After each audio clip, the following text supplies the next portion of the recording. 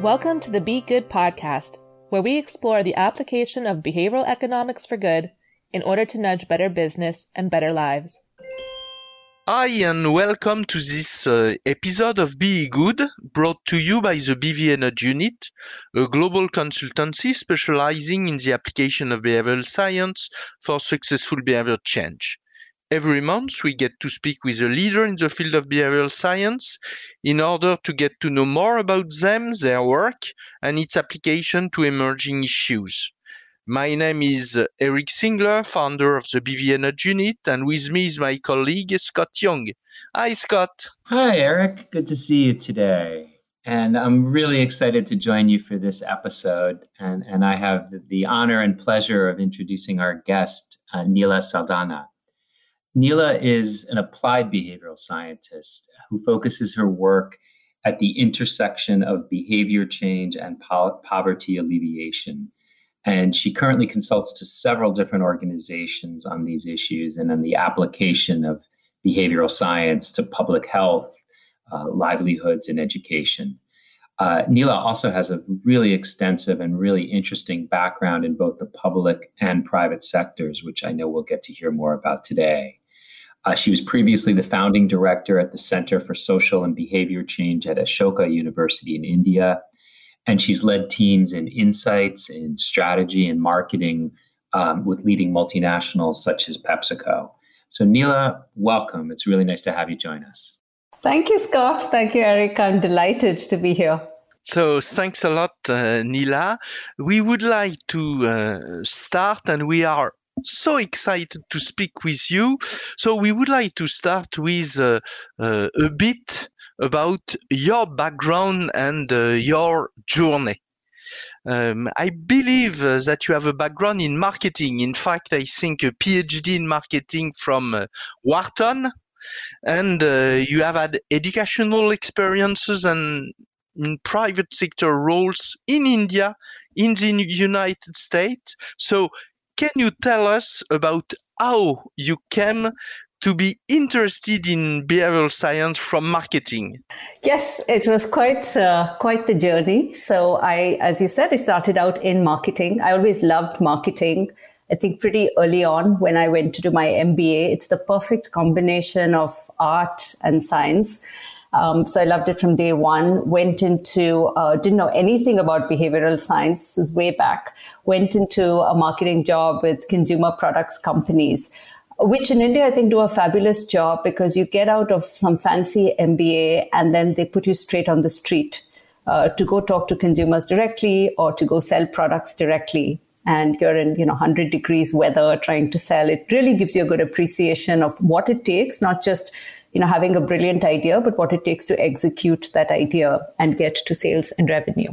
So after a few years of doing this, and I had some great experiences in sales, in brand management, and then in marketing strategy consulting with Accenture, I think the turning point was really when I was a consultant, and we were consulting with a big company in India about their growth strategy.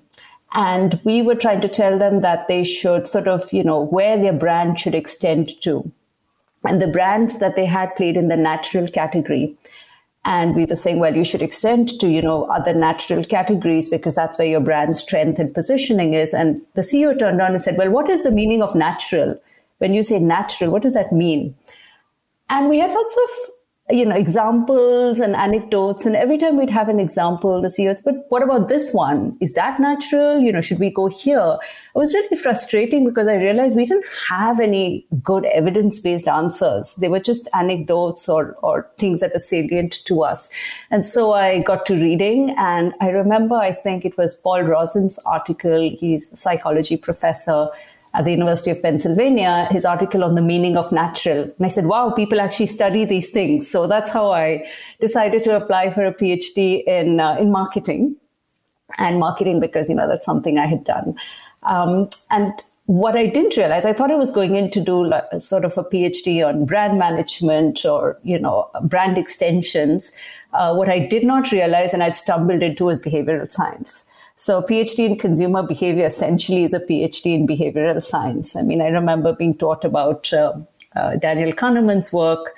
And and there was almost very little discussion actually about, revenue and profits, and much more about consumers and psychology. So that was my introduction to behavioral science, quite by accident, I should say. Did you have any mentors that had a strong influence on you, particularly with respect to behavioral science? And perhaps maybe a study, an experiment that made a strong impression on you in these early days? Yes, definitely academic mentors. So my advisor, Patty Williams, she studies emotions and decision making. And that's what I went on to do my PhD in. And I think it was so interesting to me because I'd always thought of emotions as soft stuff, can't be quantified, can't be studied systematically. And it was just amazing to me that you can actually, you can study it, you can operationalize it. It's not just something that I feel whether something is emotional or not. So I would say she was an amazing advisor, really helped me shape my dissertation. I mentioned Paul Rozin, and I think he's always been a great influence because he does these really interesting studies cross-culturally. So he did an interesting study on how the French and the Americans view food, and in fact view just life in general, which was very interesting.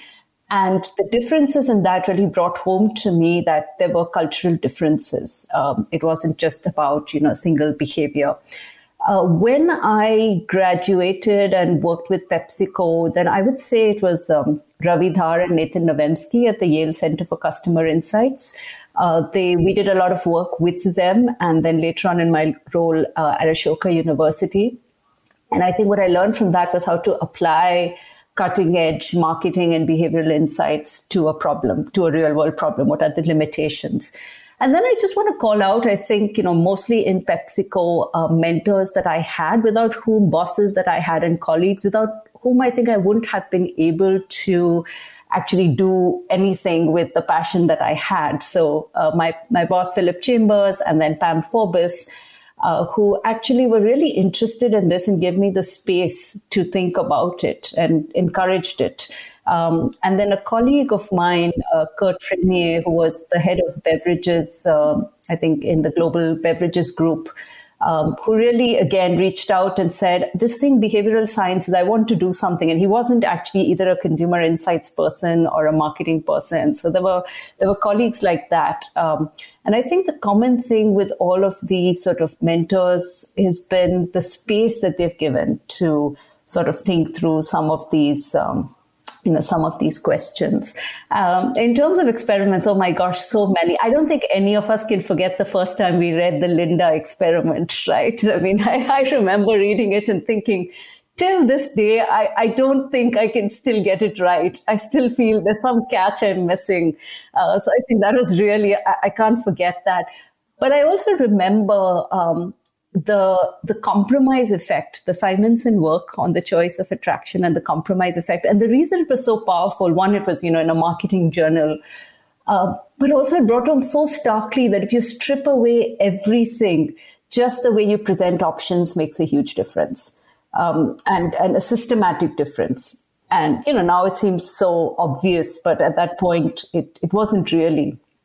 So I think that was great. And then the cross-cultural work I mentioned, and then John Haidt's work on moral foundations, just because, again, it was, he was talking sort of, with different, he was using Republicans and Democrats and what their different moral foundations are. But I thought it was interesting because it seemed to echo some of the values I'd grown up with in India that sometimes I didn't feel were reflected. The values around family and community that I felt were quite different than some of those that I was exposed to in America. So that's, yes, lots of different, I think, experiments and studies. But, over 20 years, I still remember these. So these must have really stuck in my head. Yeah, I know there's so many things I could ask you about, just flowing from what you just mentioned. And I do want to get to your time at PepsiCo in a moment. But one thing you raised a few times was the cross-cultural. And I know you have had some amazing experience. And one thing we tend to say, maybe it's an oversimplification, is that a lot of the core principles or heuristics are very universal. And it doesn't matter who you are, where you are. Issues like reciprocity and cognitive dissonance and so forth are pretty much universal. but yet the solutions and the interventions that we end up developing have to be very, very specific to individual environments and cultures, because context is so important. So I was just curious your take on that. Does that sound right to you, or would you view it in a different way in terms of this whole issue of what's universal and human as opposed to what could work in India but might not work at all in Germany, or pick your location? I think I do agree with that to some extent, though the only thing I would say is that, when we say that we're pretty sure this is universal, I'm always shocked by how little we've tested it. And we always say, let's test and learn, we can't tell. And yet we make these assumptions that they are universal. And I'm like, well, where's the data? Where do we actually, even something as simple as the problems, the Linda problem, the anchoring problem, etc. And this was some work we had set up when I was at Ashoka University in partnership with Busara. We hadn't actually tested that in an Indian population. So you don't even know. So I think that's one thing I would say, that, where's the data and how do we even know that this is universal? And there's this fabulous article, right, by Joe Hendrick and the weirdest people in the world. And they really pick out what's universal and what's not. So that's one. My second, I always feel we say context is really important. We have an intention action gap ourselves. We say it's important. We want to do it. We don't end up doing it. So I was shocked to see what proportion of studies in our leading psychology, marketing journals, do come from what we call weird environments, right? Western educated, industrialized, rich and democratic. And I'd love to see that shifted over the years, but I suspect not. Well, I hope it's starting maybe slowly to move in the right direction. But I think it could be debated how fast it is moving. No, some really great points about the data, as you mentioned, and proving some of these ideas as opposed to anecdotal. I did want to move on to ask you about your time at PepsiCo, because I think my understanding is you had a really interesting experience there, and that you were a pioneer in introducing behavioral science to the organization. And it was at a time where there were very, very few examples, particularly in the private sector, of large organizations really adopting behavioral science. So can you tell us a little bit about that experience and how it started and perhaps some of the challenges you faced? Sure. So I did not apply to PepsiCo as a behavioral scientist. Actually, I didn't even call myself a behavioral scientist. I just said I had a PhD in marketing. So I still said I was a marketing person. And I applied for a consumer insights role at PepsiCo. And I think a couple of things. First, I was fortunate that I was not in a business role to start with. So I was in a specially created center for foundational understanding. And again, I think that gave the space to sort of bring in some of these interesting new concepts into the organization without worrying about immediately the applicability of it to revenue and profits. So I started there. And in terms of how I got behavioral science into the organization, so I have to say I systematically went after PepsiCo as an organization after doing my PhD. I did not go into tenure track academia because I wanted to work in an industry. And I thought to myself, I should go join a really good marketing firm, because if there's any incremental value over what I've learned in the last 6 years, that would be the way to prove it. Have I just been wasting my time and marketers knew this already, or can I add something new to the conversation? So I literally made a list of what I thought were the really great marketing firms. Pepsi was one of them. I joined PepsiCo. And so, it really started just evangelizing. So I can't tell you how many presentations and discussions I had. I think to the point people were sick of me. Every time they saw me, they'd be like, there's that behavior science person. At that time, we used to call it behavioral economics. Here's that behavioral economics person. And it's really about, getting that brand around behavioral economics and accessibility.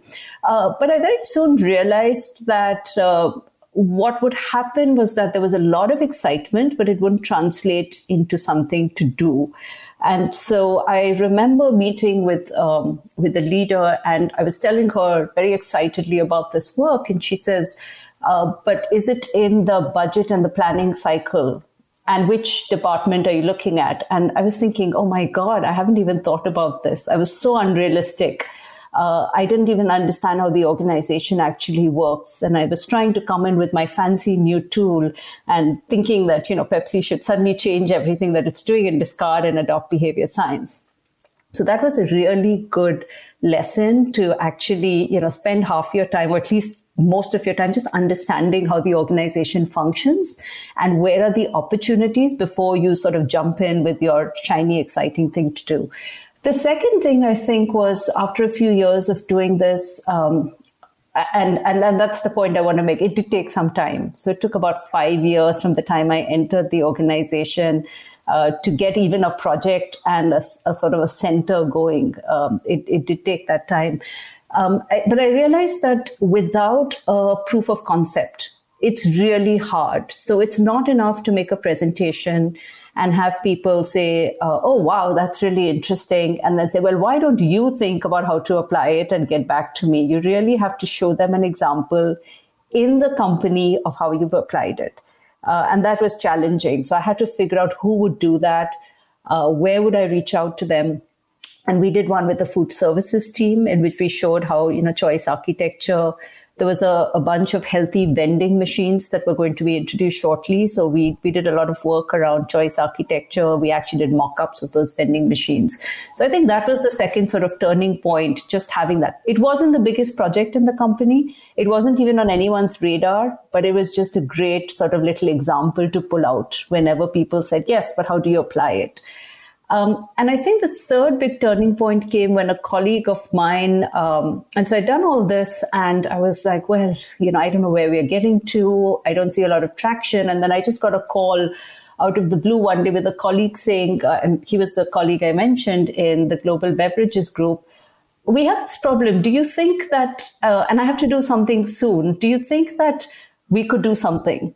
Okay, I have the budget, I have the time, I have the resources, but I need something quickly. That's what I think the preparation really helps, because I was able to say, yes, this is what I would do, ABC, let's get to work, let's get started. So I think that sort of a couple of those things, which is you have to understand the systems, provide some proof of concept, and really be prepared for when the opportunity strikes.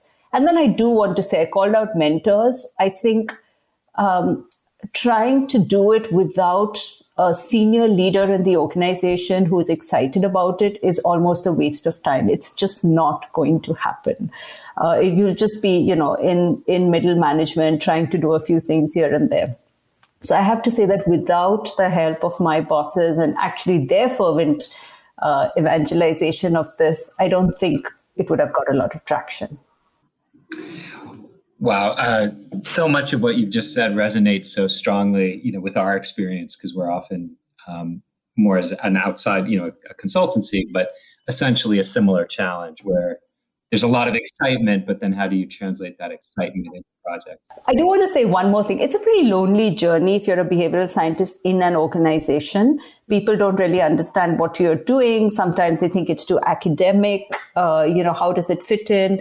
You're trying to tell people you could do things better. Sometimes it's like you should not be doing what you're doing, which doesn't resonate well with people. It's really helpful to have a community. So I think it was Marketing Science Institute that called a bunch of us from different companies together for a couple of days. And I still remember so I met colleagues from P&G and I think from Capital One who were all trying to, get behavioral science in their organizations. And I can't tell you how inspiring and supportive it was to actually feel that, okay, I'm not alone in this journey. So I think it's really important to have that community of peers and a network that you can be in touch with. Can you speak to a moment, because for a moment about that, because I think some listeners would probably be really interested to hear about what communities you're aware of that might be helpful for them. Are there ones that come to mind? So I think the one that comes to mind is Action Design Network. I think they've become quite big now. They're in various cities. They organize a lot of activities. I think that might be something interesting. Different countries have their own networks. I know India has a BE network. But I think the one that is the largest that I know of is action design. And then if you're in an organization, I think reaching out through Marketing Science Institute or any of these might be a good idea, because they often have these kinds of networks in place, especially if it's on their agenda, which I think it is. Mm-hmm. No, great. Thank you for that little diversion, but I think it could be helpful to people. You were speaking a little bit about the lonely journey, so to speak, and getting started. But you also touched on the idea of instilling behavioral science within organizations, and especially large organizations like the PepsiCos of the world. And I was curious, with the benefit of your experience now, your feelings on that, what type of model tends to make the most sense in terms of really getting past project A and project B towards something that's more fundamental and instilled.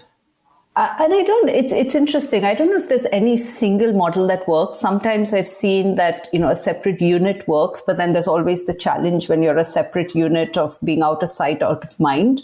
Sometimes you have behavior scientists that are embedded in, the day-to-day, or you're training, say, consumer insights or data analytics professionals. In some cases, you might see it embedded in the analytics section. But I do think there are some sort of successful principles. One is just to understand what's the line of, I wouldn't say reporting, but the line of collaboration. And the shorter that is to the business, I think the more chance you have of it being implemented in some way. And there is a trade-off there. So if you want to do something with the business, it's likely that you will be 5% of what that business wants to do, because they have to do a whole lot of other things, supply chain, procurement, and so on. But you could have a lot of impact with your 5%, as opposed to doing a purist behavioral science, really interesting project, which might be a consumer insights project, which gets all the folks in insights very excited, but really doesn't translate into action. And I've been in both. And I have to say the sort of purist, let's just understand, the consumer insights professionals are super excited. It was very exciting to do that and very privileged to do that in a company and get the resources. But it also, there's a higher chance that it doesn't really translate into action, because the steps between the conclusions of that study and what it takes to translate into action. Okay, what do I do with this? Do I need to make a different chip? Do I need to sell this differently? So what do I need to do with it? That's much longer. And then that's where projects tend to fail, because nobody then wants to think about the idea to execution. Whereas if you're directly on a business problem and someone says, well, this is my problem, you might use behavioral science, but you might never say that you're doing behavioral science. You just end up sounding like a smart person. And they say, how do you know so much? And you say, well, it's not me. I studied it. I just don't have that brain that, these things come to me. And sort of like that famous, I think, Moliere, where the man realizes he has been speaking prose all his life. So it's very much like that, right? You realize you're speaking behavioral science all your life. So I think that's a trade-off. And as behavior scientists, we are very excited with the psychology. We are very excited with the interestingness. And we don't think as much about the usefulness. And we don't think as much that it's a total brand manager fallacy. We are so excited with our own brand that we don't think about what other people are thinking about behavioral science or where they might need it. So a little bit of perspective taking is good, I think. Sure. No, thank you. That's really helpful.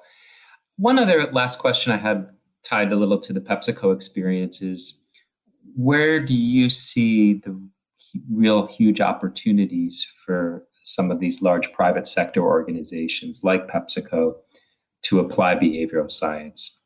And do you think there's a particular area where perhaps they're not focusing energy and resources, which might be really well suited to a behavioral science lens and tools? I'm very excited by the premise of merging behavioral science and analytics in organizations. I think organizations are investing so much in analytics and customer based, and yet those are staffed with folks who really know their data, but obviously have not been trained in human psychology. And rather, it seems like a natural home for behavior sciences in sort of market research or consumer insights. And then you have a whole analytics group that actually is looking at behavior. They're measuring behavior. It's just that they don't call themselves behavior scientists. They call themselves analytics. So I really think that's a very understudy. It requires the behavior scientists to get a better understanding of analytics and data. It requires the data folks to sort of understand where this might fit in, but that could be quite interesting, I think, in terms of reinventing several things, right, from retail to innovation. The second area, I think, which would be really interesting, although we have to think about how to make it work, is innovation. Really based on, how are people thinking, and therefore what are some services or products or ways that you might want to get it there. So there I see, and I was very privileged to be at the design center at PepsiCo. I see an intersection between, of course, data, but also design and design thinking and behavioral science. So those are two sort of areas. I mean, of course, there is advertising and there's retail and the current touch points, but I see sort of this intersection of data and behavior science. And second, this application to innovation that could be quite interesting. Yeah, what you mentioned about innovation is a theme I think we've been hearing from several people recently. Maybe the larger idea of, to date, it seems as though behavioral science has been applied a lot to fix things that aren't working or optimize, and address problems. And I think we're hearing a growing point of view that it should really be built into design and really built into new products and services and so forth from the beginning. And finally, I think customer experience, because it's so malleable. And right now we don't have leading companies have this, but, there could be ways, and we know so many things about experience, and we even know about things like experience utility and retrospective utility, right? So there's stuff that we can do there, I think, to make the customer experience much better. Neela, more recently, you have focused your efforts on applying behavioral science to poverty alleviation. And you have been a leader in bringing this work to the global south. So can you speak about the two organizations you have worked with, Ashoka University? As you mentioned, Scott, you were the founder and director of a center there, and also the Busara Center. And could you share their respective missions? Yes. So, I always say never turn your phone off, because I think the chance to, I've always, my life is always changed by a phone call. In PepsiCo, as I said, it was the colleague who called me. In respect to actually starting the center again, it was one of those phone calls from the then head of the Gates Foundation in India to say, we are funding the center at this new university. And, just wanted to get your perspective on it. One thing led to another. And then I agreed to move from New York to India to fund the center. So the center is funded, it is at Ashoka University. Ashoka University itself is a very interesting experiment in education. It's funded on the point of collective philanthropy. So it's a private university, and it was really set up to fill a gap in liberal arts thinking. So it's interesting because all the founders have education, have engineering and management backgrounds and business backgrounds, but they thought the biggest gap was in critical and liberal arts thinking. So that's Ashoka University. And the Center for Social and Behavior Change was funded by, as I said, the Bill and Melinda Gates Foundation, with this idea that we are spending so much on, if you take, global health, say vaccination and immunization, so much on supply, we even make it free.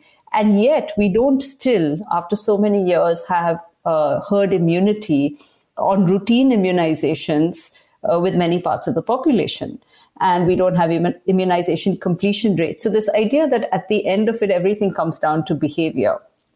And there was a lot of work happening, but I think they felt the need for more evidence-based work. And so they very generously funded the center. And I was very lucky to have been the founding director of the center.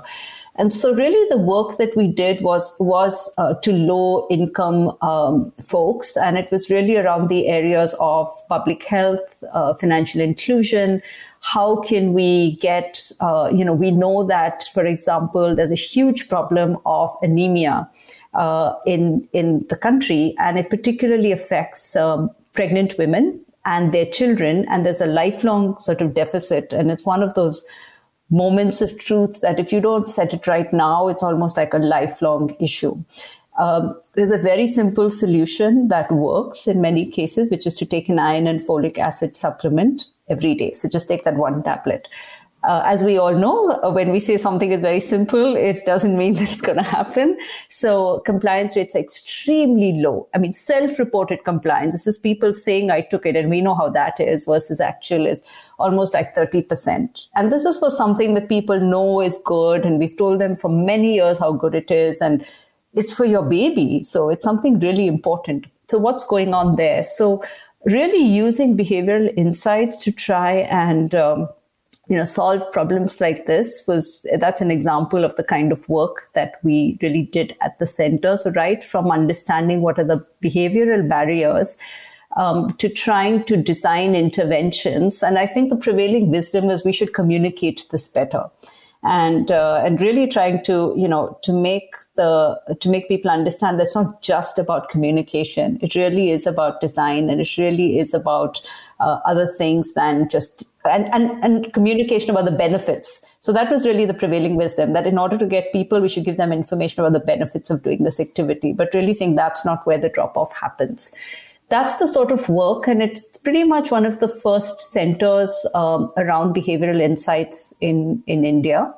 And while I was there, so I reached there and I said, well, I'd love to do this. The kind of stuff I was doing in PepsiCo, quickly realized there wasn't really a lot of that happening.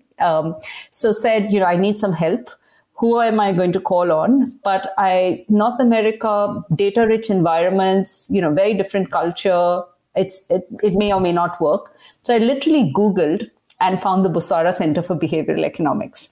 And I said, wow, they're based in Nairobi in Kenya. And they already had a lab that they had established for about 5 years. And they were running studies with low-income participants. And I said, wow, if there's anyone who knows how to do this, it's probably these guys. So I literally cold called them. And I said, what I want you to do is to help us to set up a similar lab in India.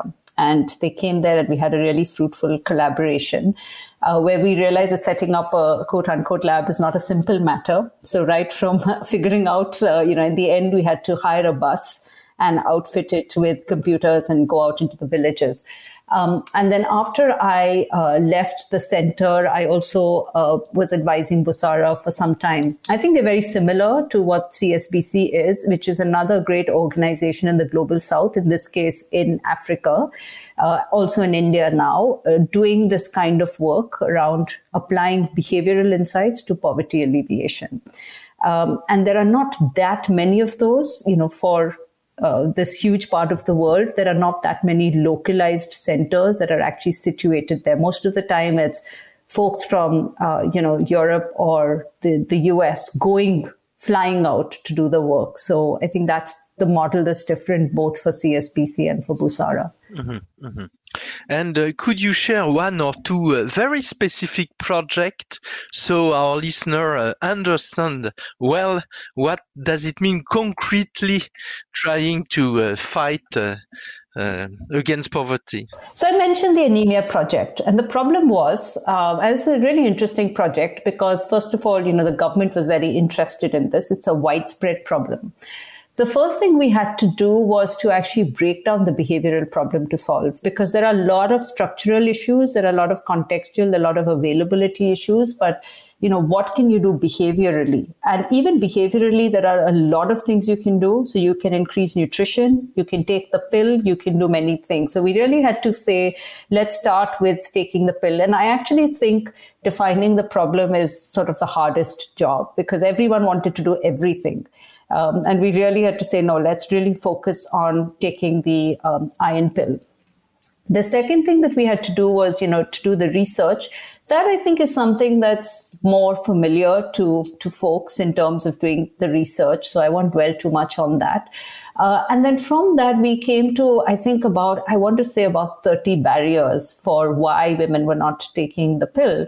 Right from they didn't think they were at risk to something as interesting as we kept telling them that if they didn't have anemia, their babies would be bigger And so then they worried then that they would have difficulty actually delivering those babies because, we were not telling them that babies only grow to an optimal size. And that they actually had their mothers-in-law, who were a very influential part, telling them to stop taking the pill in the 8th or 9th month, which is totally against what they should be doing. So right from that to just forgetting, because this is something you have to take every single day for 6 months of your pregnancy. So we made a list of these barriers, had this, this design workshop, and then sort of came down to about 20 ideas that we sort of very quickly prototyped. And we did that in the area around Ashoka University, which is a group of villages. We literally went out, spoke to people and said, if we gave you this, what would happen? A lot of the ideas just fell by the wayside because we couldn't implement them, or people just were like, I don't think this is a great idea. So we came down to a bunch of about 5 experiments that we actually wanted to test. And the question is, how do you test those experiments? And that's where I mentioned the mobile van. So first we thought we would set up a lab in, a village and get people, the regular thing, get participants. But we very quickly realized, and we had to do this offline because there's no digital. So we very quickly realized that because of electricity constraints, that can't really happen and there's no real meeting place. So we tried, with Busara, tried many options and finally hit upon this sort of bus that we outfitted with 20 laptops and research assistants. And we said, with all the software, and we said, we'll take it around to the villages. So we had 5 interventions. One of those was, just showing them a testimonial of someone who had actually gone through it and had taken the pills and had a healthy baby, right down to something as simple as people didn't know about when to take the pill and how to counter side effects. So we gave them showed them a very simple card as to when to take it specifically and how to counter side effects. To my favorite intervention was this calendar that we gave them, in which they had to peel off every day when they had taken the pill, and they would see this nice little baby. So that was a nice sort of reward system. So we tried many of these experiments, 5 of these experiments. The learning was one experiment, which I really loved, which is that they would get a reminder every day to take the pill. And to make it engaging for them, they would actually also listen to a 1-minute little soap opera. So because people just switch off from it. We couldn't actually make that work. So it was such an interesting idea. We tried very hard. So it was a good learning. So, you can't sometimes make some ideas work. Of the remaining, of the 5, 2 actually worked really well. The card that we gave them and the calendar. And this was a small sample. So this is like 200, 300 women. This is the kind of small sample. It took us about a month to run these experiments, but it took us 7 months to lead up to sort of designing and running the experiments, but it took us about a month to do that. So we got these 2 interesting ideas. And then the next step was saying, let's do this. Let's actually implement this, a pilot in maybe, one district with a much larger population than just the 200. So we kind of see, but not just to implement these. So we tested each idea in as it was. This idea was, if you put a portfolio of interventions together, does it have, better traction than a single idea? So that's where we did the pilot, and a couple of things worked. We learned a lot, as well as how to measure, what are some of the measures. You can't keep, if you want to see the prevalence. And from there, we sort of then recommended something to the government. So that was the whole process to make it very concrete. And a few learnings. One is we started with 20 ideas, like 20 prototyped ideas, we had 50 general ideas, 20 prototyped ideas. That success rate of converting it to experiments is about 5 to 6. We ran, so that's the funnel there. We had an extraordinarily high success rate of 40%, like 2 of the experiments worked, but I would say that's really not, the way it is. And then when we went from the small scale to the pilot, we also realized some things in the system that wouldn't allow us to do an idea, as well as feasibility. If you're going to print calendars for 1.3 billion people in India, who's going to print these calendars and send them, right? So I think at every stage, you learn a lot from how you do this. Okay, thanks a lot. Very concrete and I think very inspiring. Neela, where do you see the greatest need and opportunity in terms of applying behavioral science in the global south? So I think there's so much to do that I think there's not even, everything ends up becoming a sort of focus. I would obviously, given my experience in development, say that those are some of the biggest challenges. And I think about simple health behaviors that we take for granted, that I think, could we just apply some simple behavior science, track this, make sure that this happens, immunizations, washing hands, taking pills, to just make it easier for people to do this. So I think that's where you can have sort of what I call the low-hanging fruit, but it takes a lot of effort to do things like that. I think the other big area is actually, and maybe it's true of the global north as well, is in the big collective action problem. So climate change, for example, is a problem that's going to disproportionately affect people in the global south, and specifically poor people and poor farmers. But it's a collective action problem. It's not a problem, unlike taking a pill every day, it's a much more complicated problem. And it's been really hard to figure out how you can use behavioral science in big collective problems like that, or how to fight inequality, or in India, caste discrimination. These are big, big societal problems. So is there a role for behavior science in these kind of problems? So that's in the development sector. And then I think in the private sector, I would just say there's a proliferation in a lot of economies, proliferation of choices for consumers, and how can they navigate some of these choices. And I'll give you an example. So 85% of India's health expenditure is out of pocket. So, obviously insurance systems are building up, but that's so households spend out of pocket. There's a plethora of doctors and, quasi doctors all over, and people really don't know. So there's a ton of doctor shopping where you might even go and, visit 6 doctors. How can we equip people with, better, whether it's information, decision aids, make it easier for them to actually get quality health outcomes? Because we're just leaving people on their own to optimize their lives. So I think that's another space where there's probably a lot of scope to do some work. Yeah, thank you for sharing that. That's very interesting and makes a lot of sense in terms of helping people both with information and with decision making, and in many cases simplifying things, not giving them more, which is always usually the instinct, which is not necessarily the right one. You spoke about major societal problems and challenges, and I can't resist the opportunity to ask you a bit about COVID. And it's definitely an issue on everyone's mind, but particularly relevant for us because we've been working with the French government on nudging citizens on safe behaviors and vaccination and so forth. So I was curious your thoughts about how governments and institutions have handled the COVID crisis and the role of behavioral science as it relates to that. Yeah, first of all, can I say I'm so excited that you're doing work with the French government. We did write an article, Sema Sagaya, who's the co-founder of Sergo Ventures, and I wrote an article in which we said that we thought the Biden government needed behavioral scientists, the COVID-19 task force. So I think, and I know behavior science hasn't always got a good rap, and, maybe we are also to blame for that in terms of the overall pandemic.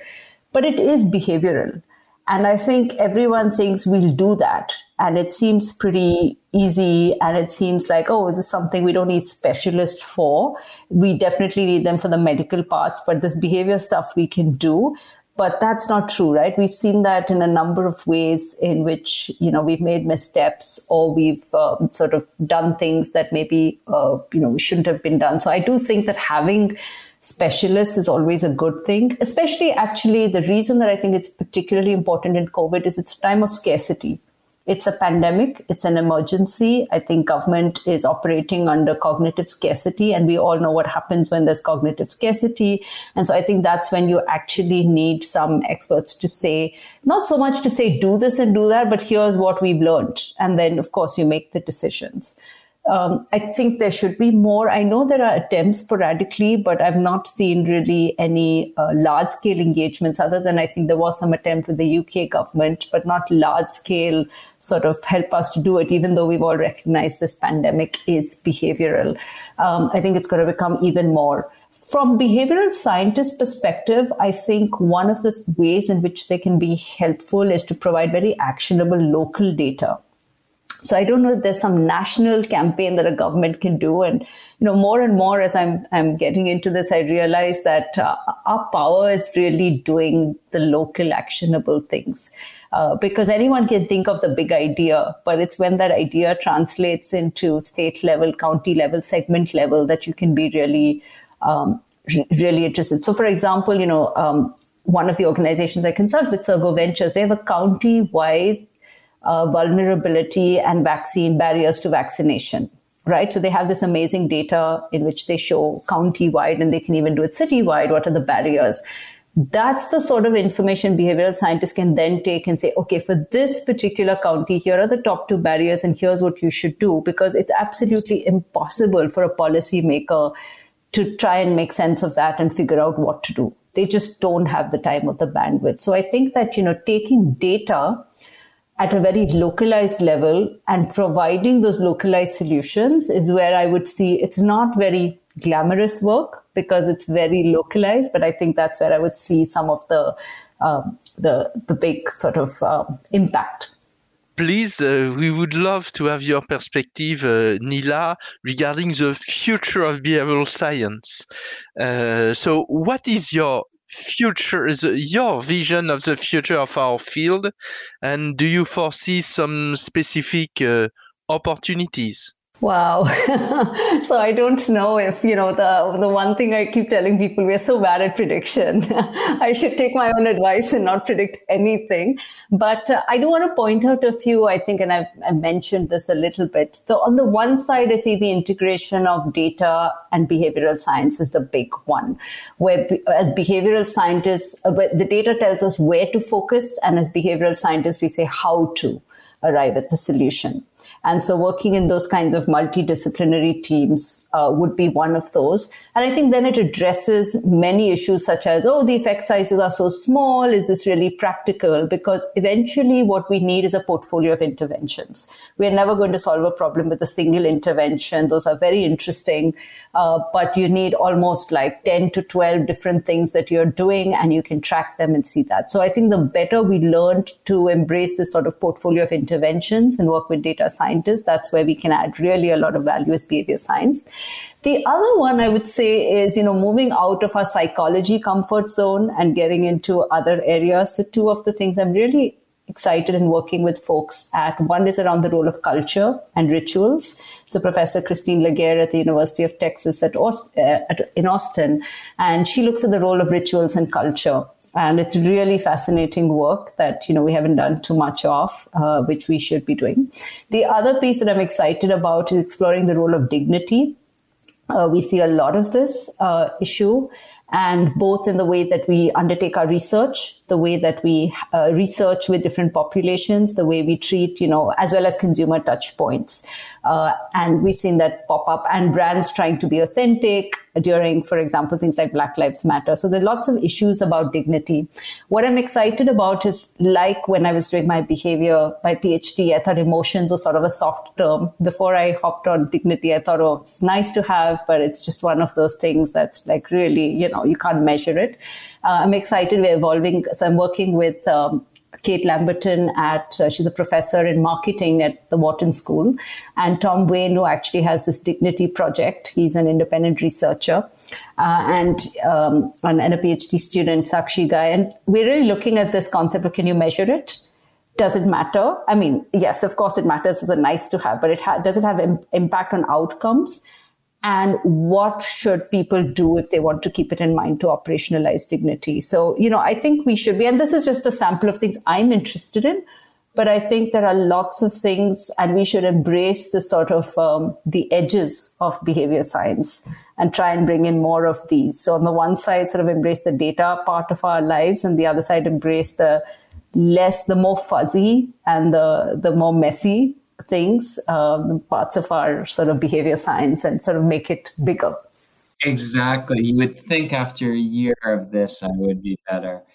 No, I just wanted to thank you for sharing that. I mean, the theme on behavioral and data science and its integration is definitely one I think a lot of, we've been hearing a good deal about and makes a lot of intuitive sense. I hadn't heard as much about what you were talking about with culture and beliefs and dignity, which is really an interesting one as well.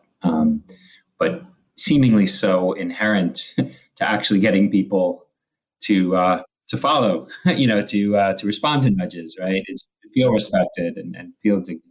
And even with data, issues of privacy are coming up, issues of, monitoring. And so I think these issues are going to become, the ethics of doing work, these issues are going to become much more salient now that we've got a lot of the interesting studies sort of get going in behavior science. And finally, I think also, as I didn't mention it, that I do think the application to organizations, we're seeing a lot of interest, a lot of books, a lot of thinking around that. Previously, it used to be write the book and you hope that it gets applied.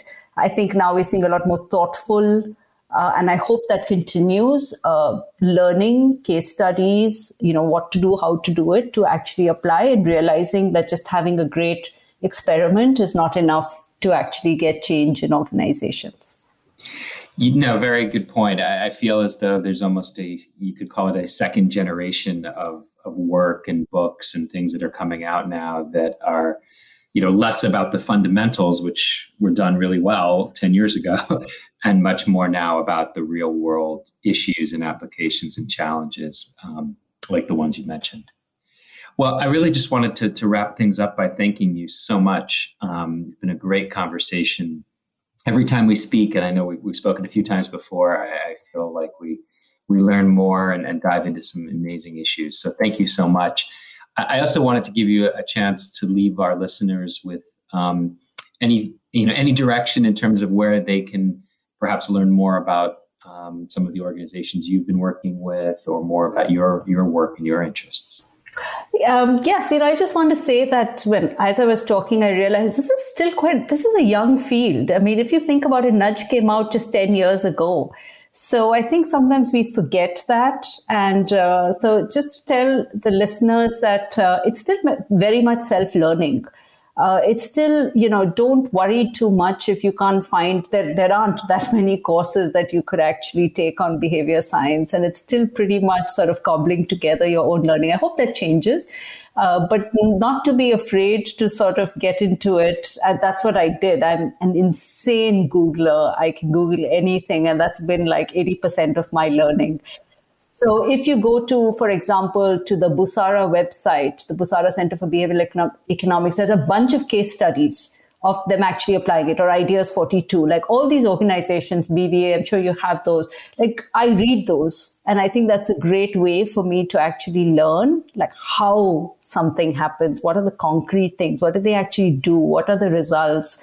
And I'm still learning replication. Did this thing work? So don't be afraid to sort of, there is no such thing as you're now an expert. I think we're all learning. And so I think we should just be open.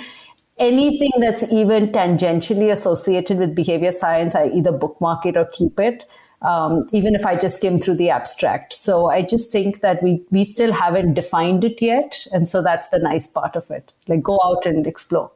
I think you and Eric are kindred spirits in that regard, because I know he's constantly searching, reading, sharing, etc. And it is very nice to have people like both of you around who are spreading the word and sharing a lot of energy and enthusiasm. Thanks a lot. It was really more than great to have you as our guest for this episode.